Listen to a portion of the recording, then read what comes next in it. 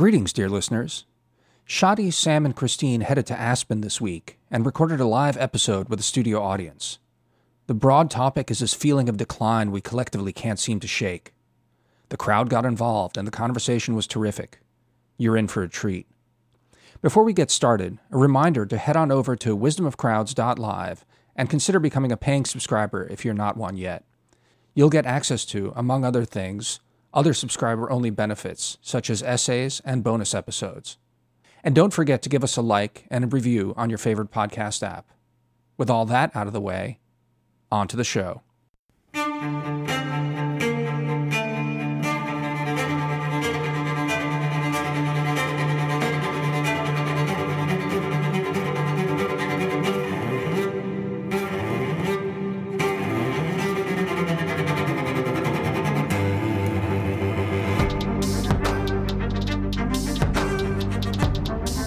Welcome everyone to this live taping of Wisdom of Crowds.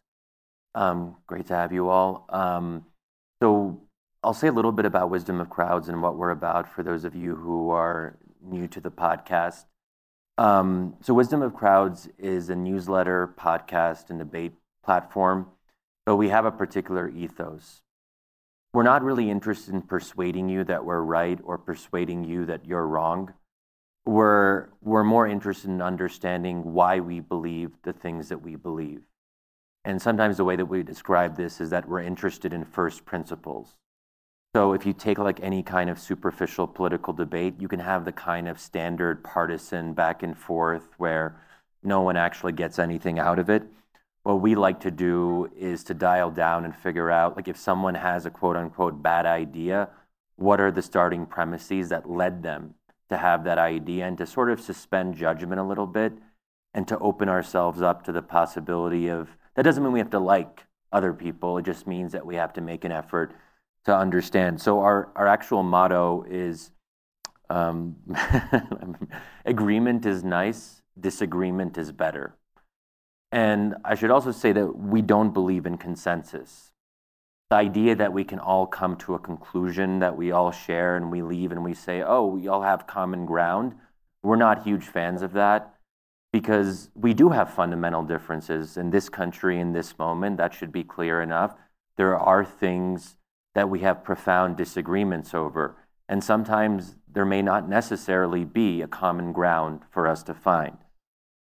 So we have a really cool topic, is American decline inevitable? And what we'll do, we'll just kind of have a kind of like living room conversation. Like we're kind of like a freewheeling podcast. The three of us are actually close friends. So sometimes we just hang out and have dinner and talk about philosophical issues as one does.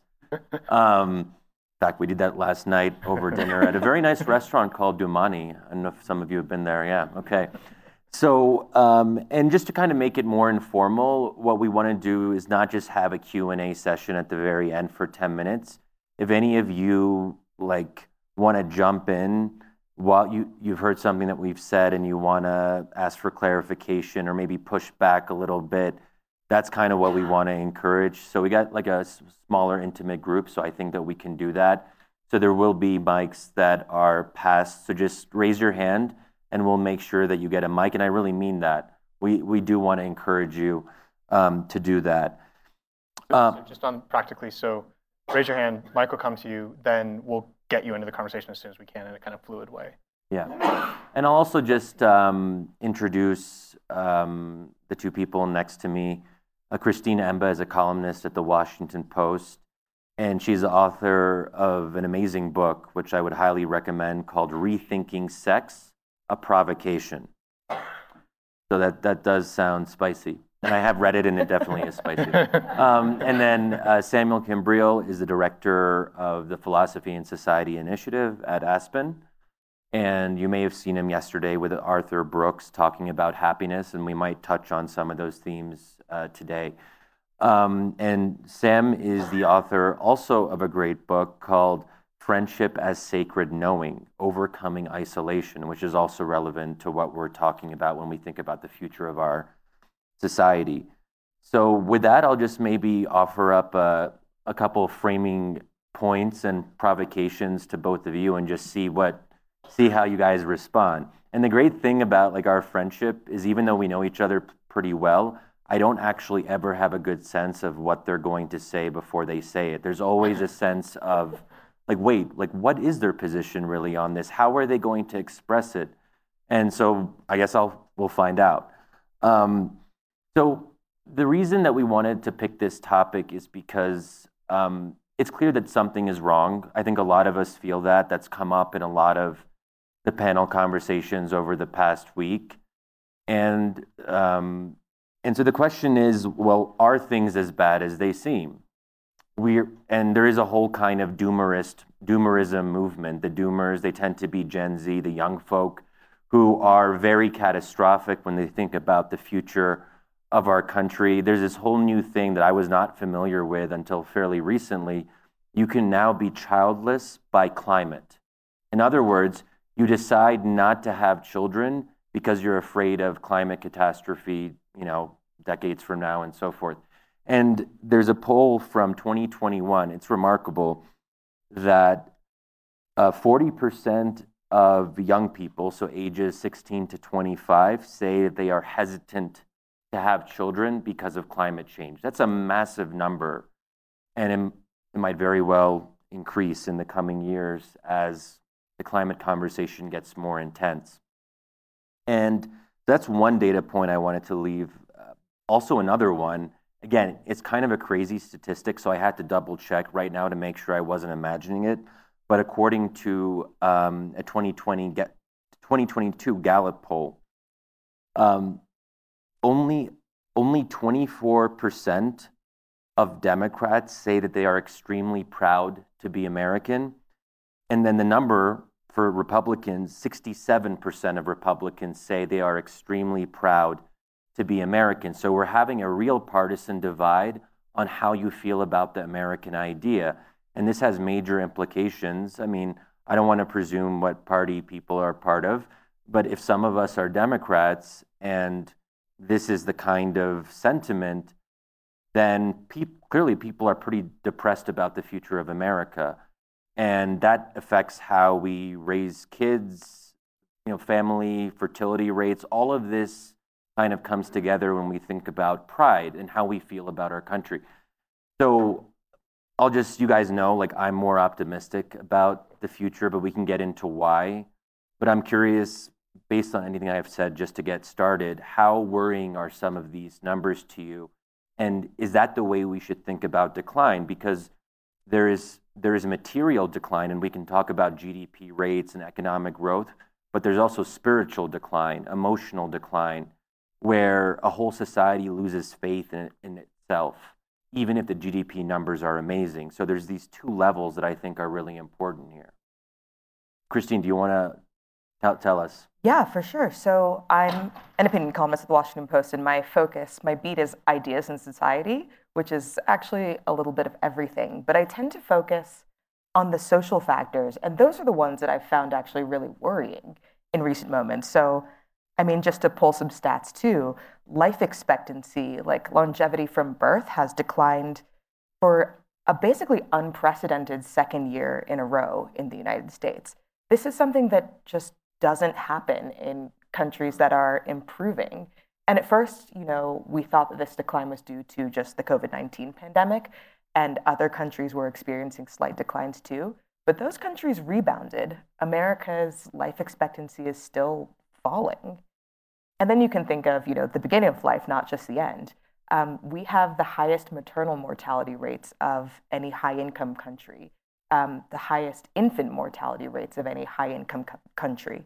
America is kind of the most dangerous place to give birth among all of the high-income countries. That doesn't speak well to our future growth, to what we're saying about how much we care about our citizens.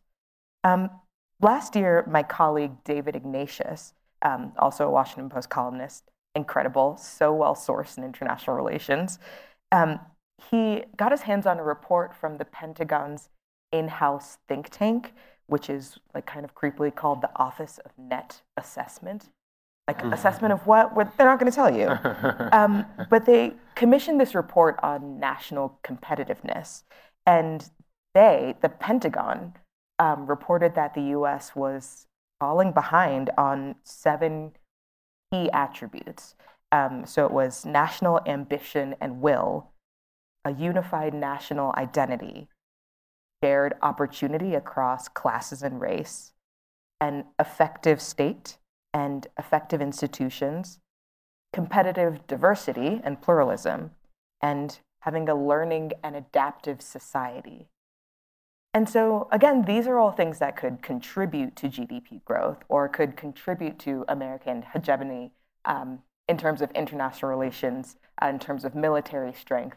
But yeah, this does speak to some sort of deeper internal decline. When we see, mothers dying in childbirth, it shows that we maybe are not caring for our people.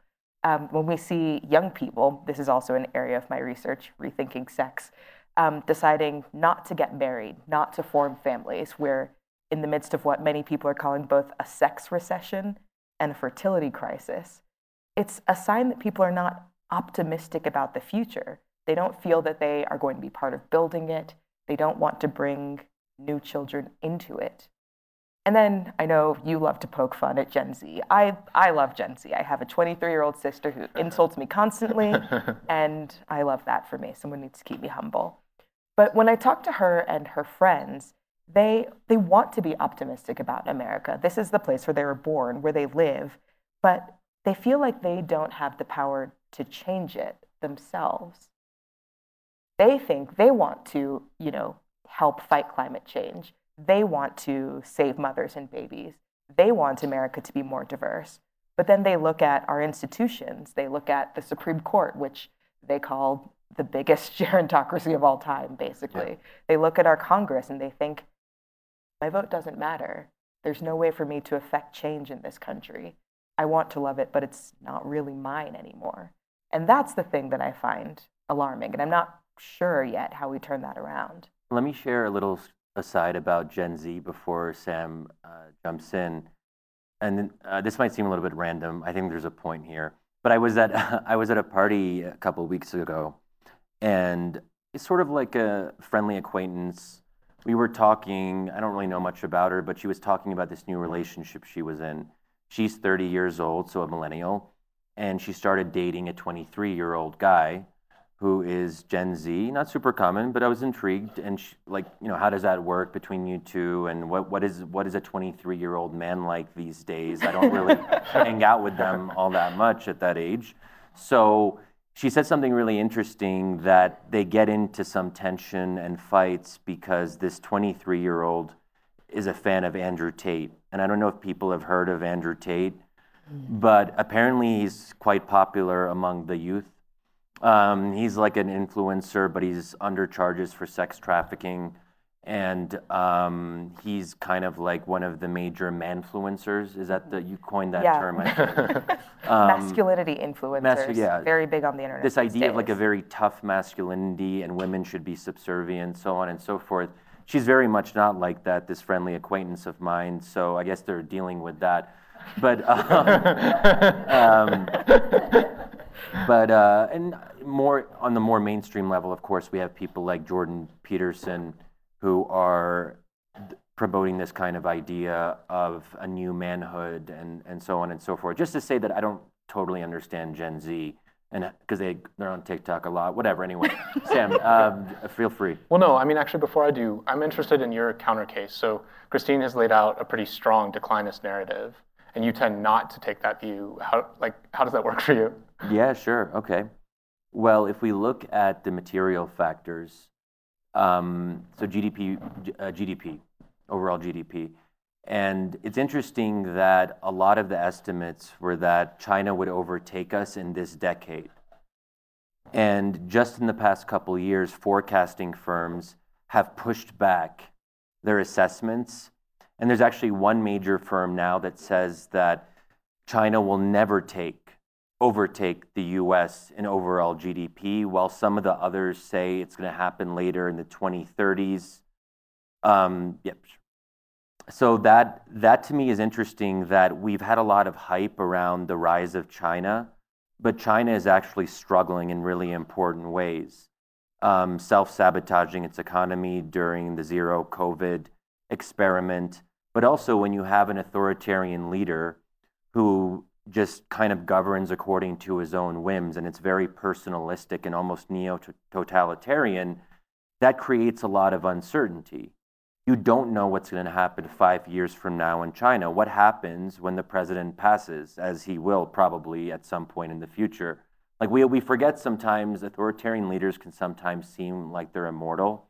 So we start to forget that at one point they probably will die. So for me, a big part of the case is that there's something powerful and resilient about democracies. Democracies enjoy the consent of the governed, and that gives us a fundamental advantage with countries like China and Russia. But Lupe, do you want to jump in? Yeah, first, I love wisdom of crowds. I love that it's even called wisdom of crowds. It's something that makes me want to giggle in the irony of it. I wanted to know, of those of us here, like who thinks that things are declining and who thinks things are getting better? Yeah. Oh, hand polls. Yeah. So let's start with those who think we are in decline. Show of hands. Okay, so it seems close to a majority. Yeah, definitely a majority. Definitely a majority. Yeah. Okay, and then those who think that America is doing whatever the opposite of decline is. Rising. Rising, or its best days are ahead. Okay, we have a couple on that. Oh, we have someone wavering in the back. Can you get a mic here?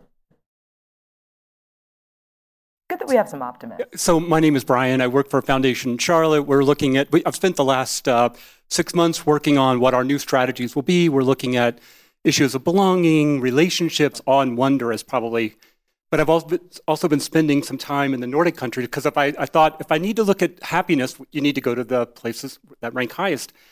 And so I guess my comment or question would be, we're supposing that the US is in decline, uniquely, maybe.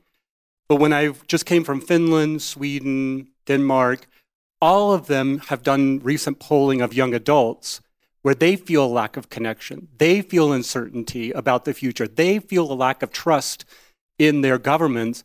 So I'm almost questioning whether there is a universal decline or universal feeling of unsettledness, of unhappiness, of no matter how much money you make, no matter which race you are, no matter whatever, wherever you live, there's almost a universal feeling that something isn't right with our country. And I mean, literally the people in Helsinki were like, oh, let's do a partnership because we're experiencing the same things with our young people here. So just, I think one question would be, is it just the US or is it democracies? So it seems to be more accentuated in the US, but it is part of a universal trend. If you look at some of the American numbers, they do seem to be worse. So for example, the recent CDC report that 1 out of every 3 teenage American girls has seriously contemplated suicide. Again, one of these stats that's so hard to actually like absorb and process, but that they do seem to be the numbers. I would maybe just add, like going back to like why we might want to push back against the declinist narrative, or at least why I do. I think part of it has to do with the fact that I'm a child of immigrants. I think that I come at this with a bias. My parents were born and raised in an authoritarian regime, and one that has been quite brutal at different points, especially during their childhood, in the 50s and 60s under the Nasser regime in Egypt. Nasser was, pretty intense in his repression, and so much so that I remember like spending time with my grandmother in Egypt, and whenever I would bring up politics, she would get very nervous, and she would say there was a term in the Nasser era, behind the sun. That's where they would take you if they disappeared you or put you in a prison and didn't tell your family members. And when you have that idea, it's a very evocative image of someone being behind the sun. Just think about that for a moment. So I look at that background, and also I've lived under 3 authoritarian regimes myself as an American citizen. So don't have to be too worried on my behalf. But you still, but you still do kind of get a sense of how other people live in these very constrained environments. So everything is relative.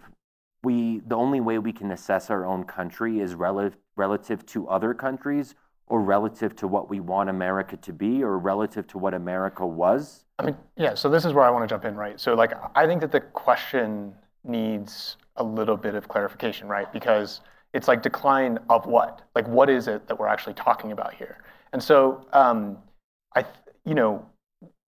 have spent a lot of time having to read books, and that means having this kind of like way of wasting your life reading history and trying to understand like just how different and how diverse human society has been. And it has been very different. I mean, I think the first thing you have to do when you start studying history is grasping in some kind of way the radical otherness of like what the way that like the frame of life can change. And one of like the books that we talk about on the podcast a lot is this book by Svetlana Alexievich, Secondhand Time, which is essentially a kind of investigative journalism that has like risen to the level of literature. I mean, she won the Nobel Prize in Literature for it. And what she does is she goes around and just talks to people about their experience of the fall of the Iron Curtain. From her first accounts are from 1989 up until 2012. And you can feel the sense of like a world shifting, like coming in, like everything, like to do it the other way. Like for us, what is it to be an adult, to have work? Where does the place of family? What is the purpose of life? How does this work? And you can watch as the answer to all of those questions as communism sweeps out and meritocracy and capitalism sweep in. It's incredibly disconcerting and strange. And the weird thing about doing political philosophy is that you realize, like, it's not that the data is hard and trying to figure out the answer is hard. It's that the question is hard. Like, what the hell are we doing with life? That's the really difficult one. And so I think I'd say a couple things about the current situation. The first is like to affirm what Christine was saying. I am pretty sure that a constant is that in order to have a good society, you need hope. So the possibility of saying, okay, we're going to do stuff and like life is worth living, there is something that I'm willing to risk for. That is all built around a matrix of saying, okay, if I take this risk, there is some horizon for me. And I think when I'm looking at the data on loneliness, for example, I think that's the really pressing question is, do people actually have hope that if they take this risk, if they're willing to, like, for example, to take the stuff about romantic relationships and sex, like that's an incredibly vulnerable thing to do in any case, like in any civilization. The question is, are you willing to do it in a broader situation in which you feel scared and precarious and threatened? And then I think to layer that on with a sense that there isn't a horizon because of climate, that is a really intense thing. We did a really interesting conversation in DC at one point with this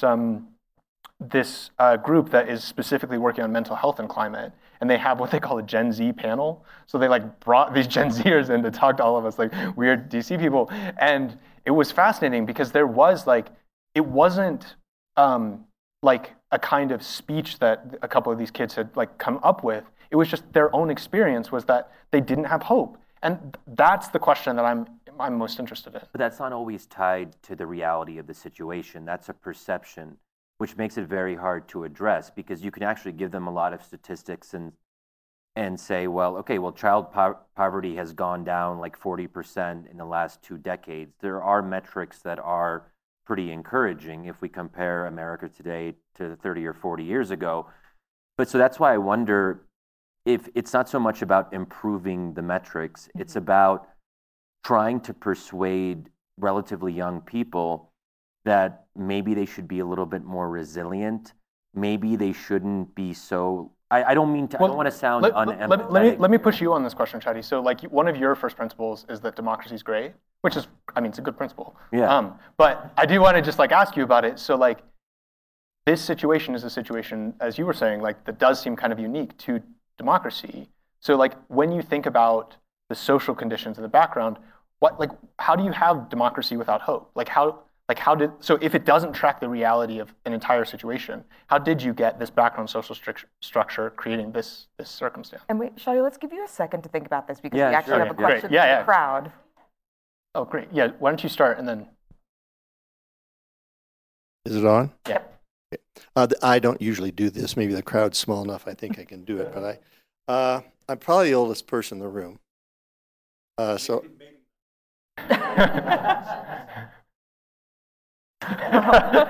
or whatever that's worth.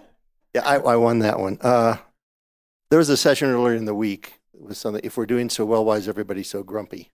And that's almost like this. And I thought it was a pretty good session. And you can do a pretty good job. I mean, this is one from another place again, but a gang member who's 14 in Chicago doesn't lives better than the Queen of England did in 1970, based upon the stuff they have. And so it can't be stuff. It has to be between our ears that the issue is. And where they got to the internet, and that's what's new and different. And the comment was, oversimplified, the internet industries, I mean, Facebook, they are profit-driven businesses. They make money, oversimplified, by clicks. Wide margin. What gets clicks is outrage. So if, often in isolation during COVID, if you are part of the I'm going to generate more clicks, and what you get a constant stream is with relative youth and lack of perspective, is you get a hose down your throat of outrage. Probably that doesn't leave you in a good place. I've read and I've heard of the places, the big social media companies, they have said literally, regulate me, please. Regulate me, please. I don't know exactly why. This isn't going good. We don't have control of this thing. Regulate me, please. And now, reflecting Congress, we've got 535 mostly old lawyers. And I bet there aren't 5 who are halfway qualified to do the work of regulation. Maybe there isn't one. I mean, so they're going to be in it. So we got to sort out who and how to get that done. Yeah. And finally, one thing on China. I mean, Okay. Yeah. They have such a problem with demographics is destiny. Mm-hmm. They got 35 years, and not enough people. And since they've changed the laws and now are sending people, the birth rate has gone down noticeably again, further. It's less than 1, I believe, in China now per couple. So now I'm going for the smile here. The only solution for China is to do a leveraged buyout of North Korea, and that's a labor source. So I think those are actually really important points, and this actually gets to where I wanted to push back on you, Shadi, about metrics. Yeah. You already stated some skepticism of metrics, and I want to be even more skeptical because there are metrics. There is, when you go to the Encarta online. Does anyone do that anymore, actually? What's it called? Encarta. Nobody does that anymore. I just dated myself. But there's a difference between going online or going to a textbook and seeing, wow, global wealth has risen and poverty has fallen, and then your experience as a 14-year-old gang member in Chicago. Those metrics are not, what is shaping your life. And I think in this moment, to your point about the internet, there's much more visibility across the nation and much more visibility into who is doing better than you are. We have an entire industry, the social media industry, based on comparison. You go online, you feel some kind of way about yourself, and then you look at someone who's way more beautiful than you, way more successful, is on a yacht in Majorca somewhere, and you think, actually, my life kind of sucks. And you spend all of your time doing that. And as you said, the pandemic, when we were all locked in our houses, there was kind of nothing else to do. I mean, so on this, I do think that we're seeing a kind of falsification of a certain theory of society, which is a kind of outcome-based one, which is you say, okay, let's just make it so that a lot of the material structures work well, and then we'll leave all of the substantive questions about what life is for and how to be happy, up to individuals, and they'll sort it out, and then it'll all work. I do think that theory is kind of under strain, and to say it mildly. I think one really fascinating thing is, as you were talking about social media, so if you say the real part of a country, what you really need is insurance companies and banks and the sort of hard kind of adult realities. And then there's also entertainment and other stuff that we kind of buy with the stuff that we do with the real part. I think that view has been falsified, right? So what happens is that we say, what we've seen is that it's our storytelling, our story-making industries that have become incredibly central to this story.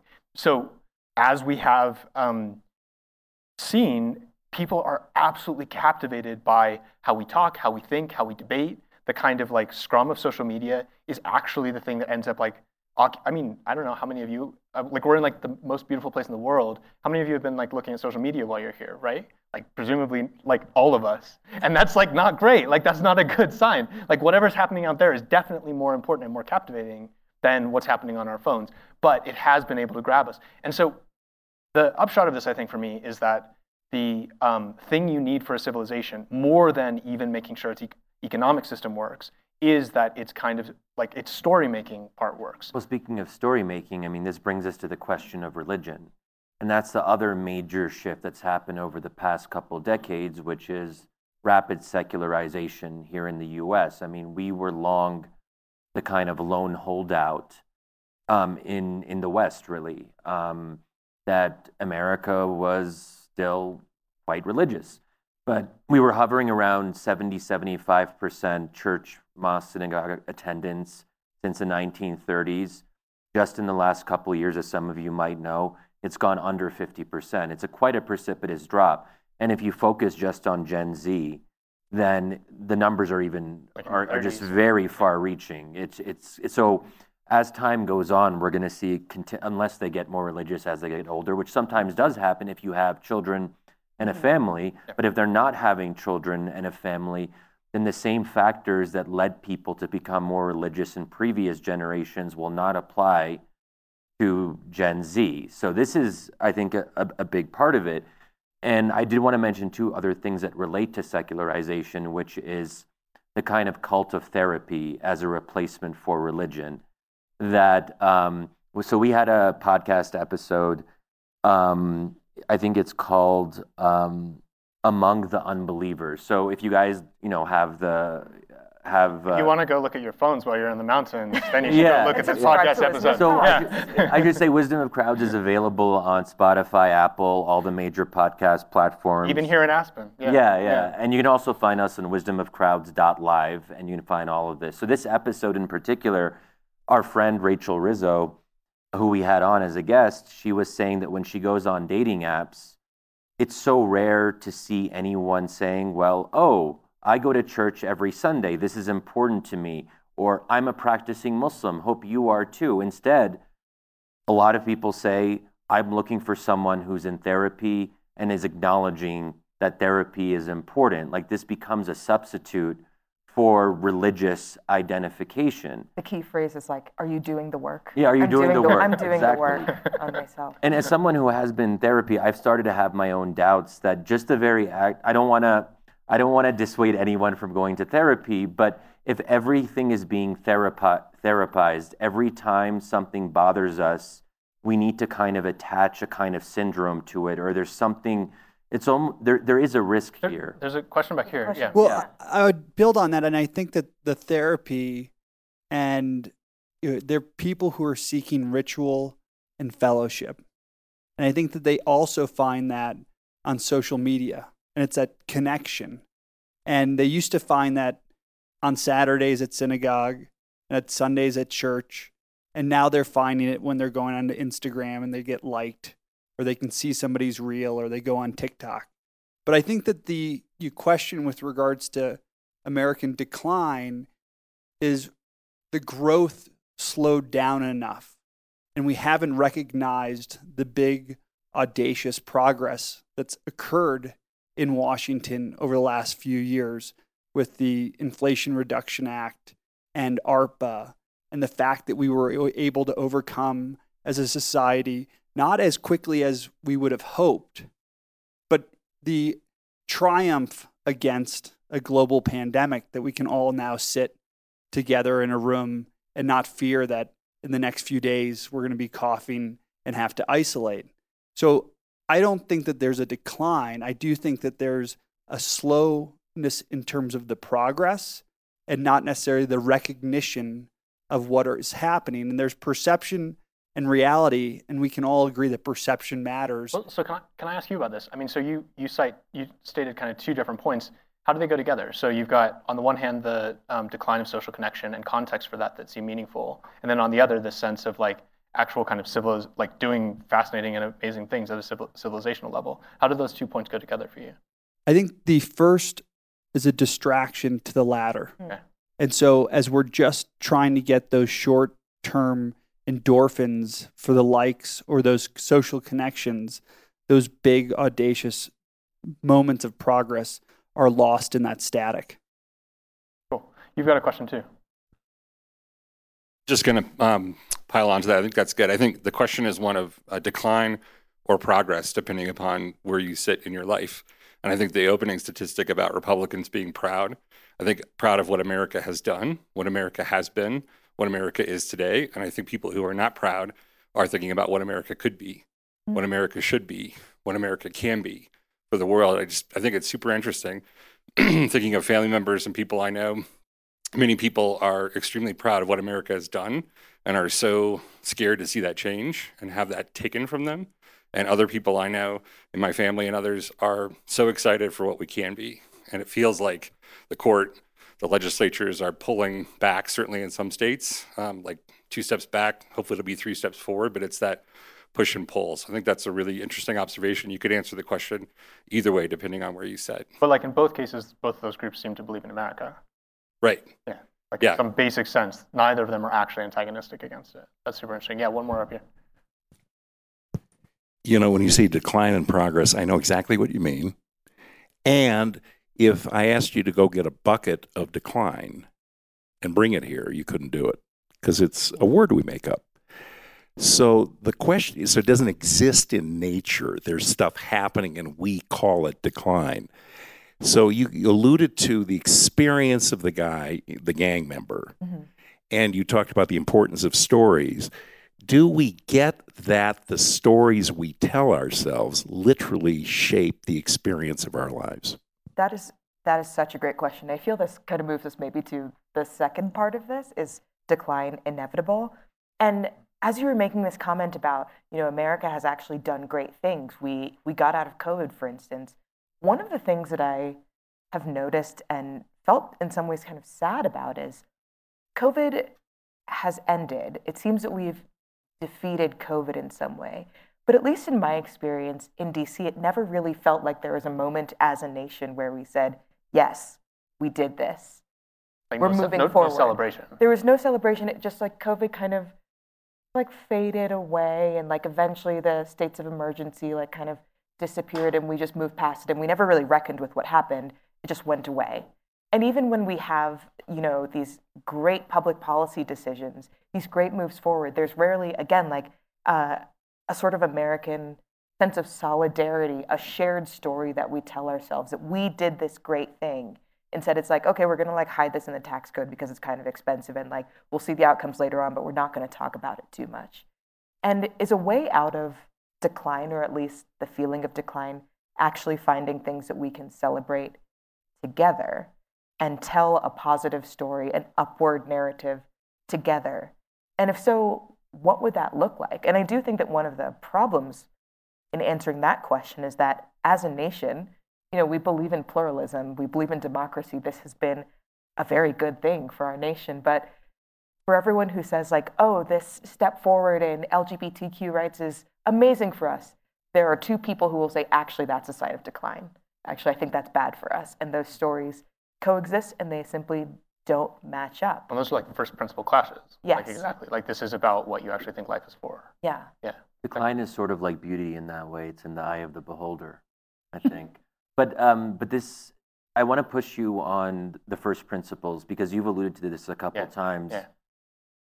The fundamental question here is, how do we live well? How do we think about what a good life is? And I think that increasingly, especially younger Americans and with liberal arts programs declining in most universities across the nation, that we're moving away from this first principles approach. When you ask people, what does it mean to live a good life? They'll oftentimes struggle. Or if you ask them, why do you think democracy is good? That tends to lead to a lot of struggling. We just assume things are good without actually interrogating. You did just assume democracy was good right there. Yeah, well, I do, but I have my reasons too. Yeah. We'll find out about this later.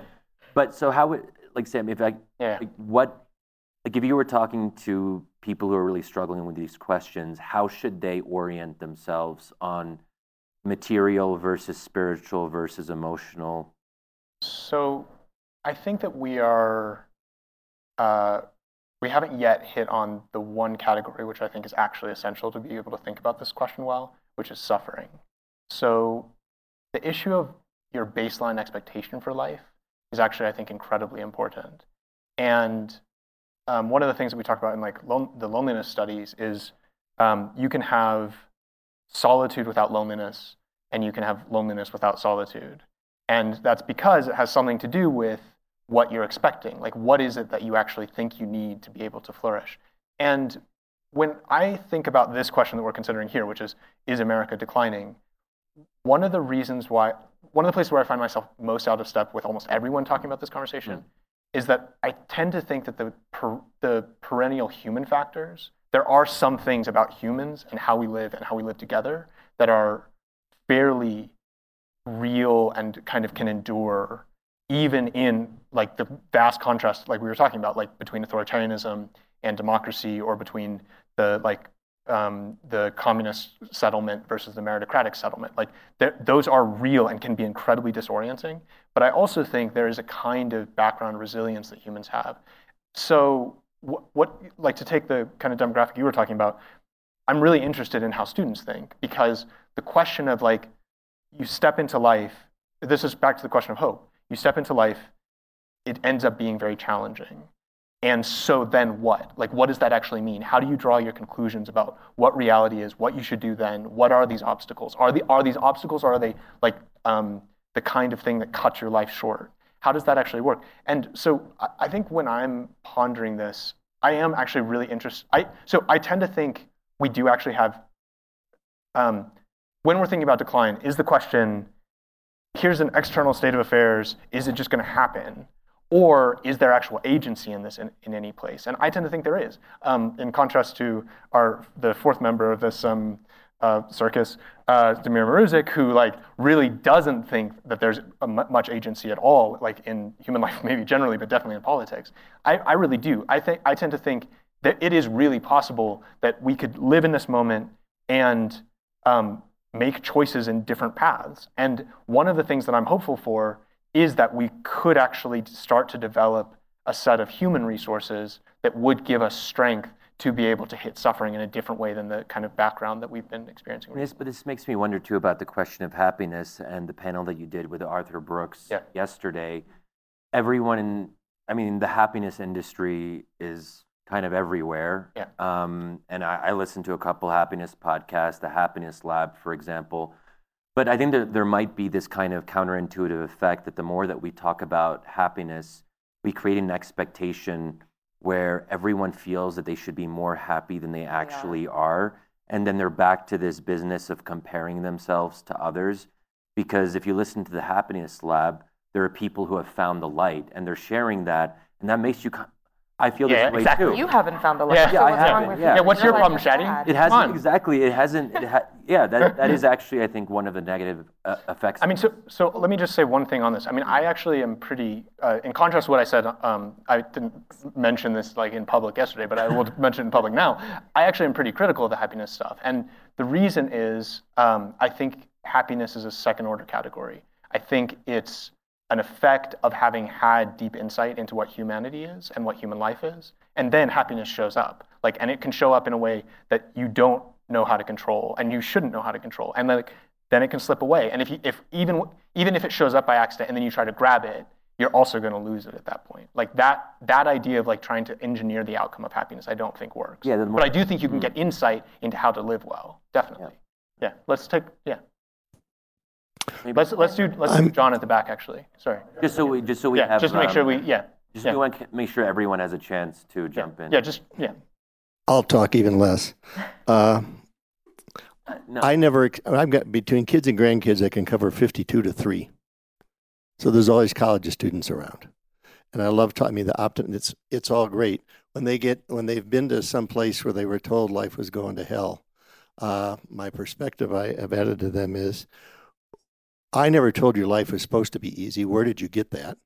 I know people who had great lives, died happy, there was not a smooth ride. So the expectation, like life is supposed to easy, is baloney. Nobody ever told, and life isn't supposed to be easy in a perfect world, I don't think. Yeah, that's great. I can ask them when they've told me everything, the bars are, this is bad, that is bad, this is horrible, that's horrible. I said, talking about it and posting it doesn't count. That's nothing. In the last 30 days, what have you done to get your knee skin and your hands dirty? And they usually kind of don't have an answer to that. And finally, I can say to them, well, it is lousy. What country do you want to switch? If you got a better country, I will both move there. Where do you want to go? And I haven't had an answer to that one. Norway. And one of the things that's all this stuff, all the projections we hear, they have an unstated inherent assumption that's made is innovation doesn't exist. There won't be another innovation, there won't be another anything that will make things better. I mean, when somebody, 30 years from now, we're going to be 20% short on that. Well, with what we did, that's great. I would guess we're going to be. Yeah. Do you want? Yeah. Why don't you go ahead? Yeah. You said, Phil, and when you were talking about Mr. Brooks yesterday and the happiness. So I'm a parent. Are we all three Gen Z? Where does Gen Z stop? 26? 1996, I think is okay. So I get a 97er and okay. then 2 official Gen Zers, and I do think it's the difference between the me self, the I self. This is what I see in my children anyway. This, and I think it's perpetuated by social media and this looking outward. Instead of how can I help others? How can I serve others? Be of service to this world. And I think it also goes along with the lack of faith, So I think, this just me sort of thing, and they're wonderful kids. Yeah. But I think that without the religion, yeah, kind of makes it work. work. There's also quick. So I think Steven Pinker does a series of different factors, and no matter how you look at it, the world has gotten demonstrably better in the last 100 years, from safety, quality of life, prosperity. I do see us in a period of decline. America's been ascendant over the last 250 years, but I do sense a decline, and I think part of that is so much of this discussion that I was fortunate enough to not be involved in when I was growing up, that the world is going to come to an end at some point. Pointing out all the flaws of the nation without talking about each time we became a more perfect union and the fallenness of human nature and what we had to do to overcome so much of that. And I really saw, and our boys were fortunate enough to go to schools that we chose for them and are considered excellent schools. But oftentimes what we were saying at the dinner table was being challenged at school. And part of that is education. But I think that they are overcoming it. But I see it so much in that generation. And then we are the first to raise kids with social media. There's a quote from Montesquieu that says, "It's so easy to be happy until you choose to be happier than others." That's good. And it does fall apart because of envy, one of the deadly sins. This quote brought to you by the Philosophy and Society program at the Aspen Institute. Mm-hmm. So I think that's a lot of what we're dealing with.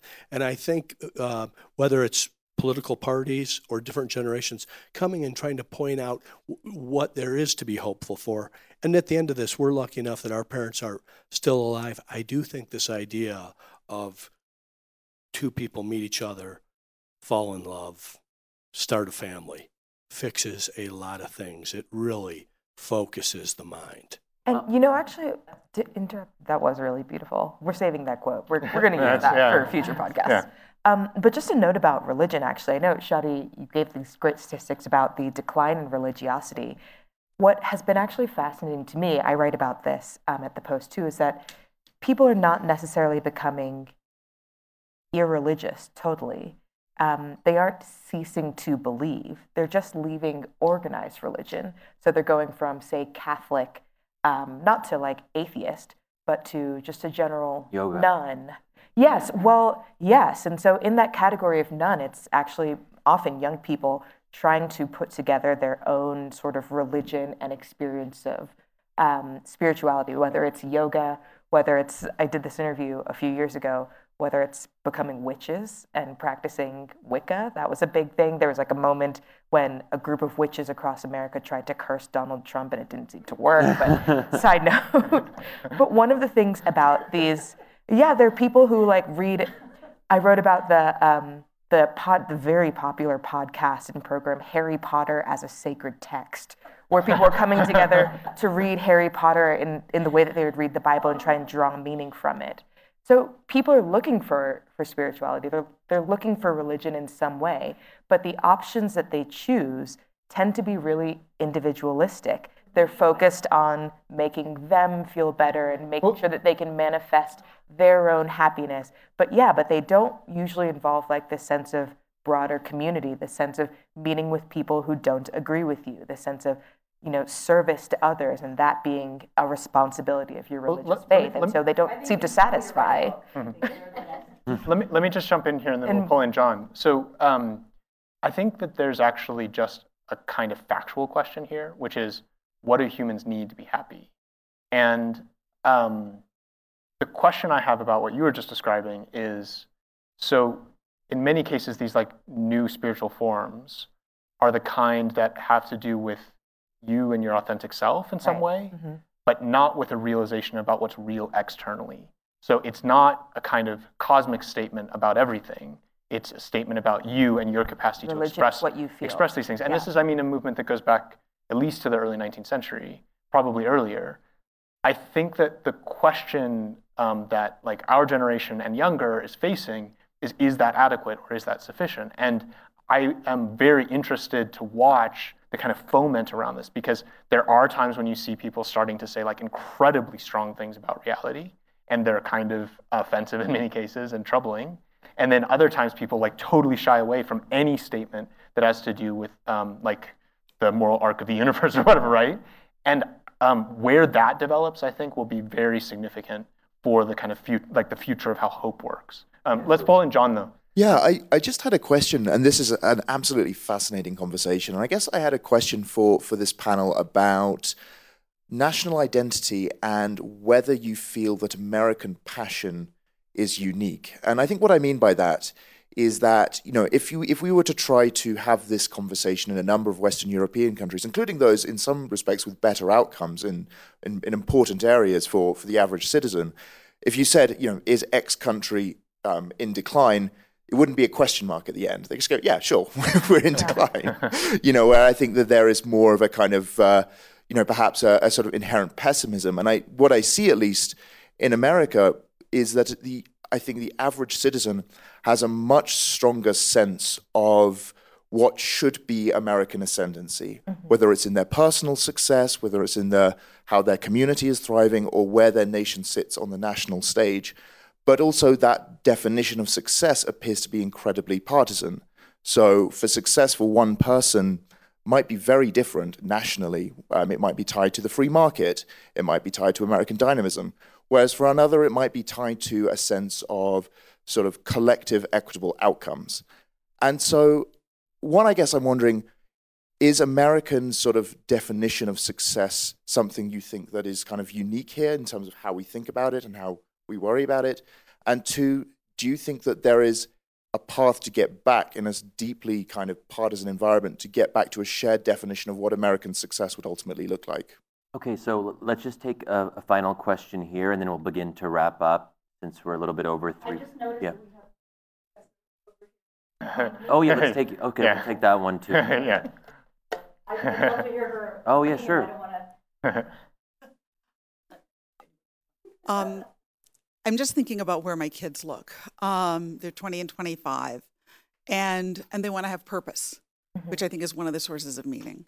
It's not that they're following social media; it's that they're following global issues, and are exposed in a way my generation certainly wasn't, to all of the places in which people don't have freedom, they don't have enough food, all of the ways in which we aren't protecting the climate, and then watching 2 parents who are policy researchers for a career, and seeing a kind of it used to be a joke in our household. What was it like growing up when people believed in science?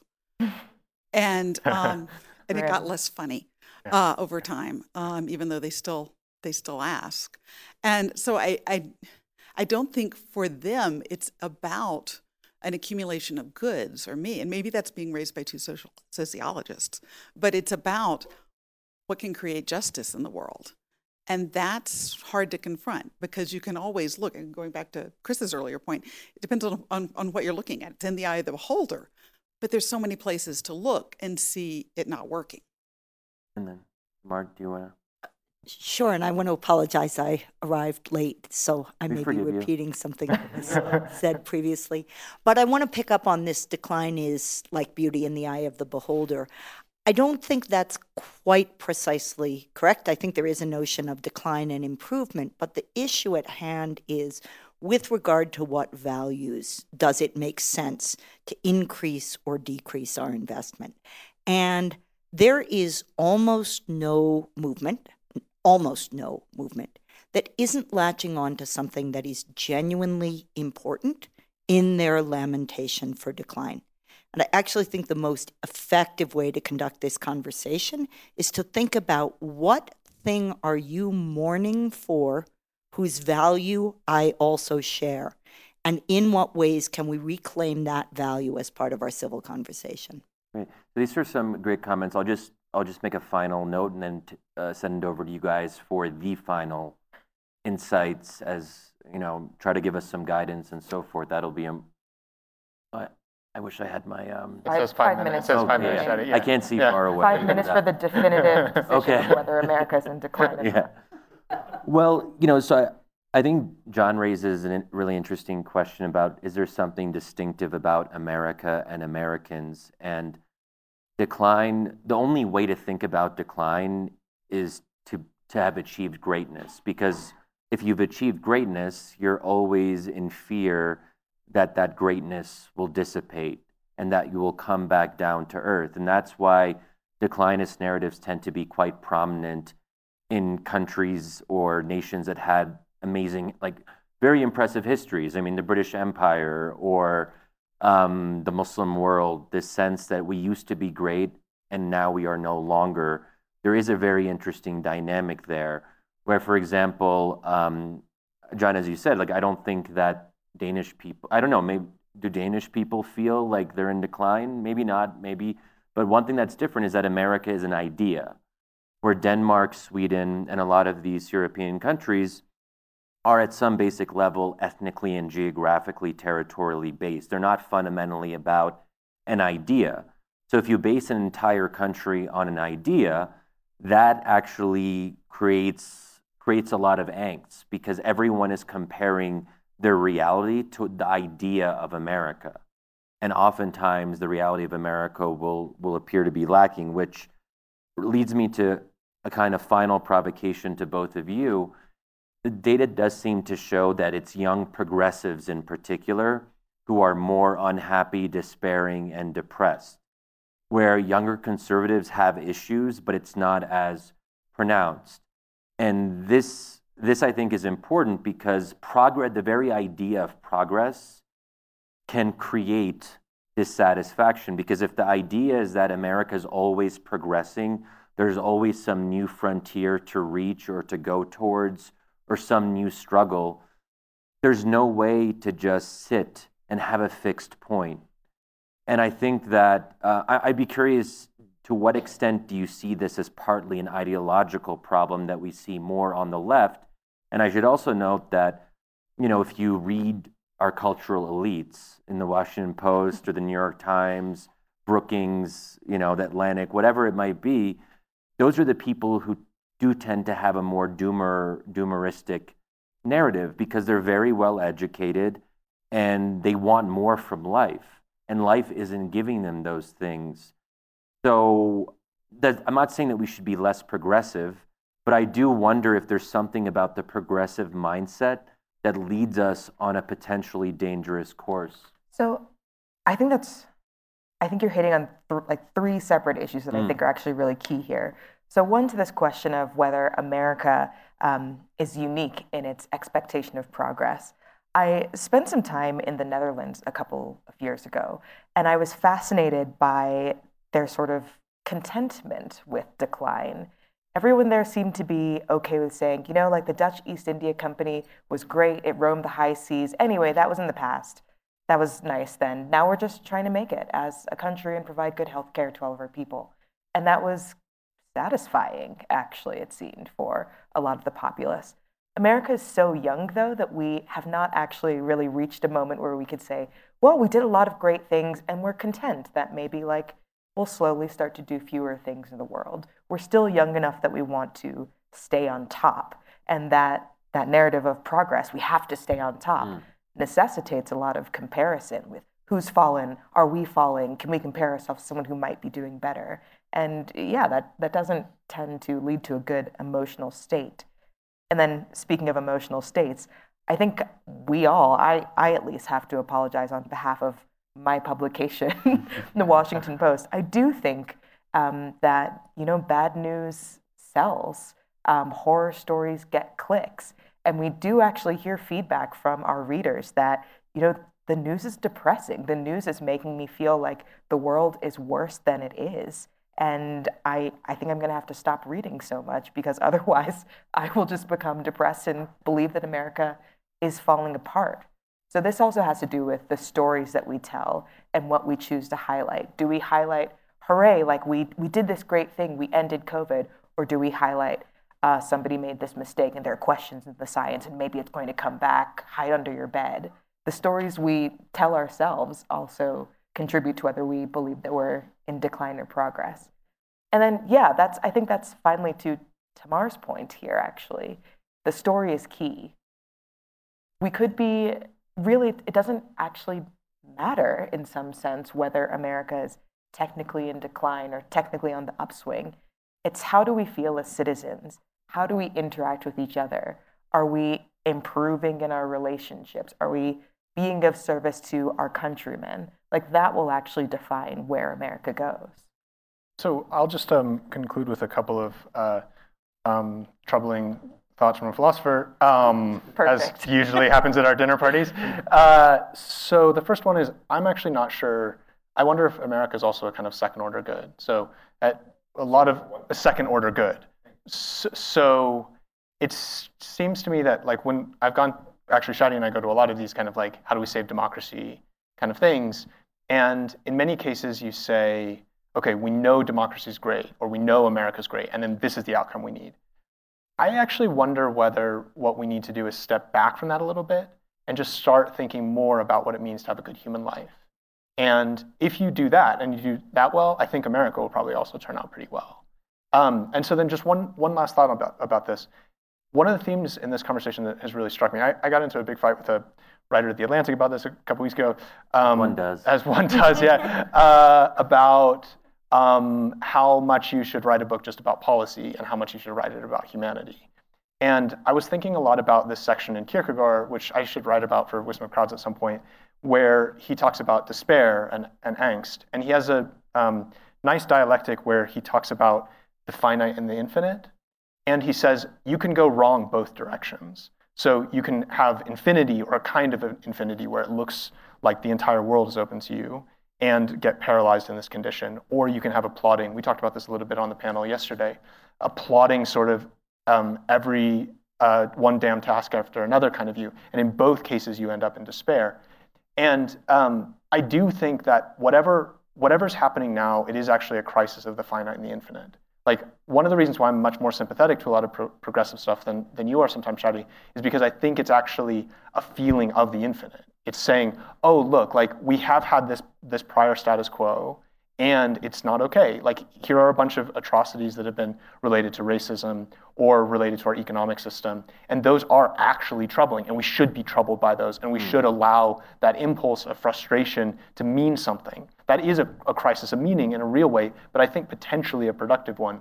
The question is, how do you move from that intuition of something large that should unsettle you into a viable life? And this is where I end up being kind of hopeful. I actually think the kind of like foment that we've experienced recently is not an unproductive one. Like, I think it's been a kind of painful one, and like we've all suffered from it in various ways.